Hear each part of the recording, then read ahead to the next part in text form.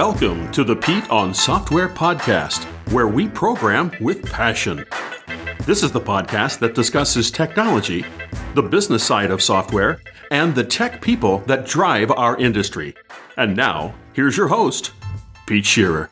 Hi, and welcome to episode 39 of the Pete on Software podcast. I'm recording this on Monday, August 31st, 2015.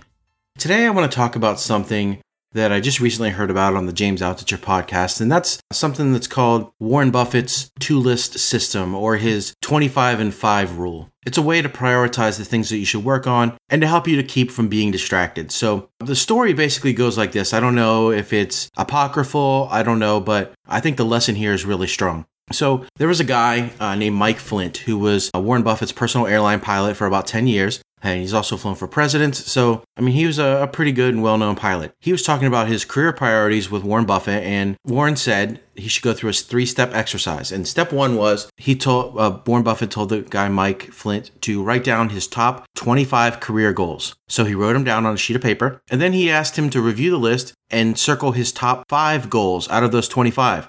All right, so now you can have the list that way. You could have written this on 2 sheets of paper. So basically you have 25 things that are your career goals, and then you have another list that is the 5 most important of those goals to you. Now, the guy was happy. He was like, thank you very much. Thank you, Mr. Buffett, for helping me see what it is I should do. This is a good exercise. And Warren's like, no. Yeah, you want to start working on those 5. That's great. But what are you going to do with the 20 that you didn't circle? And then the guy said, well, the top 5 are my primary focus, but the other 20 come in a close second. They're still important, and I'll work on these intermittently as I see fit. They're not as urgent, but I plan to give them a dedicated effort. And Warren's like, no, you got it wrong, Mike. Everything you didn't circle just became your avoid at all costs list. No matter what, these things get no attention from you until you've succeeded with your top 5. What's our lesson here? Again, like I said, whether the story is true or not, what can we learn? First of all, if we apply this to ourselves as developers or technologists in general, what can we say? So there are things you want to learn, you want to get good at, you want to get better at. What do you want to do? Do you want to learn to market yourself better? Do you want to work on your blog? Do you want to focus on mobile development, JavaScript development? Do you want to learn databases better? Do you want to learn about NoSQL stuff? Do you want to learn about Ruby? Or do you want to learn about, pick a language, right? Do you want to learn about the new Elixir framework? Whatever it is, you probably have a list of things you're interested in. Maybe you want to see how Raspberry Pis work and you want to play with quadcopters. All of these things. So one of the things that developers are very good at is starting projects. And this, it's a broader problem too. There's always that old chestnut about the husband who's always tinkering around the house and he starts 900 things, never finishes any of them. So, I know we have that same problem, and it's not universal. It's something that's a shared experience, but developers are known for being bad at that we like to take projects and we like to get them 80-90% of the way there. That's the fun time. That's when you're doing the new development. That's when you're creating. That's not when you're trying to hammer out the last little bug fixes or try to figure out why your site's not rendering correctly in a specific browser or on a specific mobile device. That stuff's not fun, and that's where we get disinterested and start another project. GitHub is littered with projects that are 90% done. We need to focus on being finishers. So that's what this list is about. If you sit there and make a list of the 20 things you want to know, taking the things I already said for myself, what do I want to work on? I do have this podcast. I do have a blog. I do want to learn technologies that are new to me, and I do want to keep up with things. And I have, on top of that, all my goals that were already stated earlier this year in my podcast. Those things, which this is a check-in point, slightly over halfway through the year. I am good on 2 of them. A third one I need to get a little farther on, but I'm doing all right.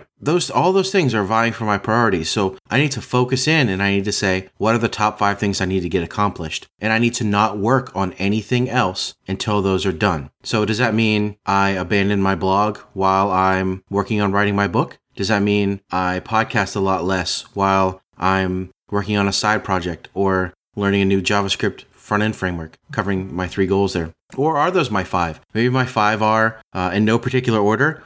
Number 1, get regular on the podcast. Number 2, get regular on the blog. Number 3, write the book. Number 4, the framework. Number 5, the side project. That's it. If you're not one of those things, you're out. So I heard about some great new thing on .NET Rocks. That's great. There's no room for you until I'm done. Maybe I heard about there's something at work that some guys are talking about and they think it'd be really great. That's great. If I need to learn it for work, I can work on it at work because that's part of my job. That's something I'm going to be doing. But that's not something I'm going to sit there and work on side project for just for fun. I'm going to throw something on GitHub. Can't do it. I have limited time. You have limited time. I'm not special. This is all about what can you do? You need to focus. You need to stop being distracted and you need to finish. You need to ship software. You need to ship whatever it is you're doing. If that's a book, if that's a blog post, if that's a training course that you're working on, if that's whatever that is, right? If it's a website for your kids' baseball team, whatever it is, you need to ship it. You need to stop getting it to 90% and you need to get it across the goal line. And then when you've taken those first 5,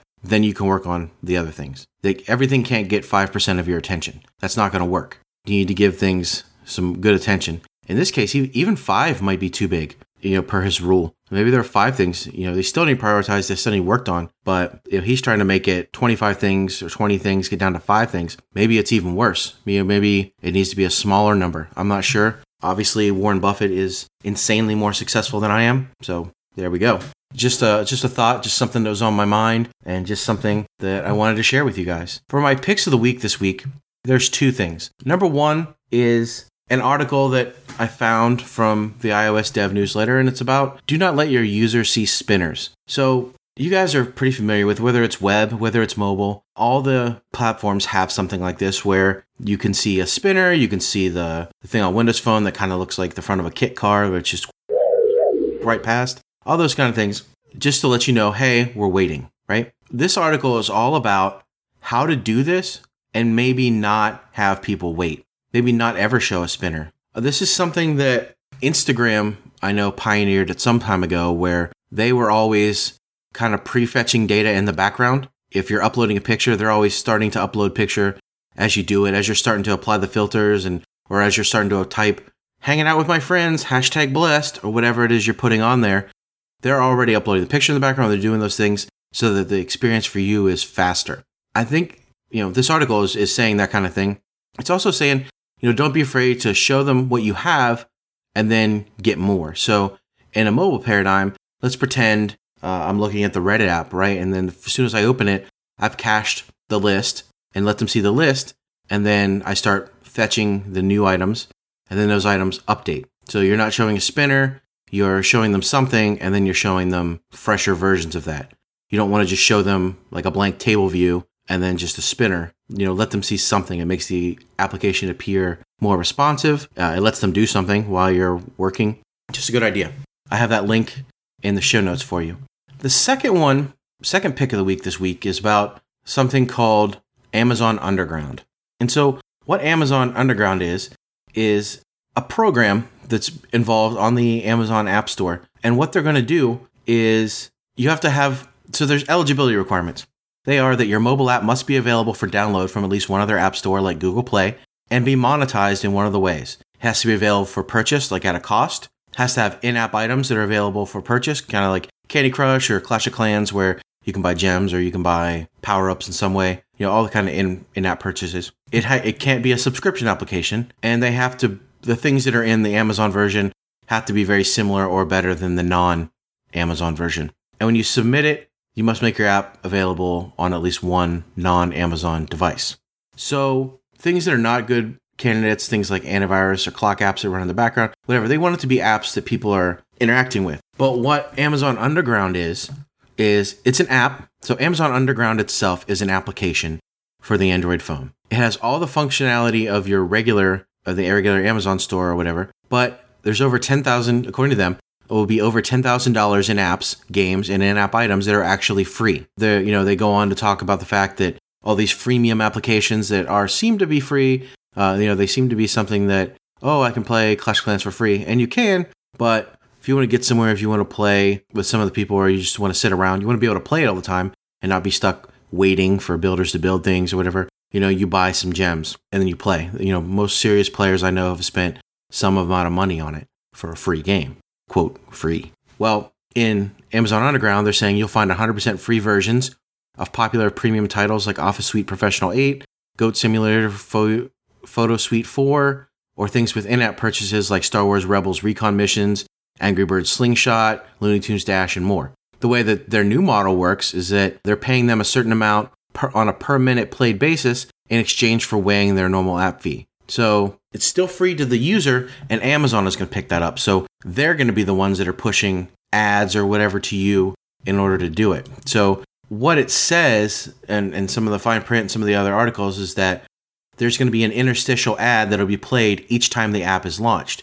Amazon's going to then pay a developer approximately 0.002 cents or dollars per minute, so 0.2 of a cent per minute, based on how much their apps are used. So really, this is something where your application is going to drive installations of Amazon Underground. A lot of people today, there's a lot of reasons why not, but there's a lot of people today who do not make use of the Amazon store. They put their application out on Google Play because things like Google Play services are really useful. But if you put it out on Android and you make it try to work for the Kindle, some of those things, it just doesn't work out. So you can put it in the store, but just not make it Kindle available, or you have to disable a lot of features to get around the fact Google Play isn't there, or use less robust versions. So this is a little different.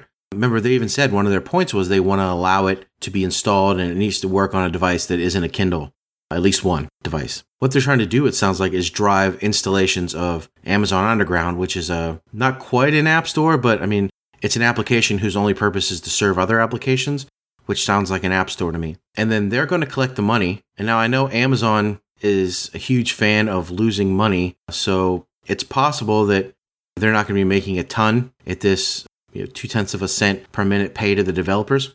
If you think about this, so the developers need to do some extra work. They need to modify their apps potentially. They need to forego any of their own revenue models. And, again, everyone knows there are very few people getting rich off the App Store. There are only a few people who are making money from the App Store. You look at David Smith, who's _David Smith on Twitter, who makes his living as an application developer just for iOS apps. He's got 5, 6, 7, however many apps he has in the store that are working right now. Revenue split amongst them. That's the only way you make a living.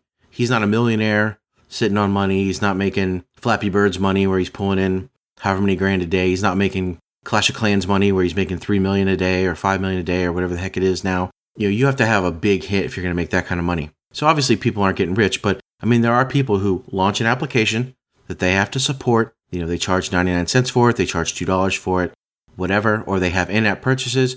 You have a free version of the app. However you work it out, that you add some extra filters or some extra features that you let unlock, or maybe your app has a service and you're doing that, you're building that, you're supporting that. So now Amazon's saying, no, this is going to be strictly on use. So instead of someone with a decent amount of marketing and an application that, let's pretend I have an extremely useful application. Let me think about something like Instapaper. I don't use Instapaper as much as I once did, but you pay money. At one point it was $4.99. Sometimes it would go on sale, but $5. So Marco Arment got my $5 and I get Instapaper.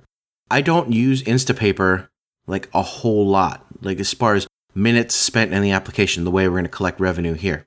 So, in order for, and of course, Marco loses 30% of that to Apple. So he's only getting about $3.50. In order for him to make $3.50 from me, if he made Instapaper for this, I would need to use Instapaper for 1,750 minutes. And assuming I use Instapaper even 10 minutes a day, that's 175 days.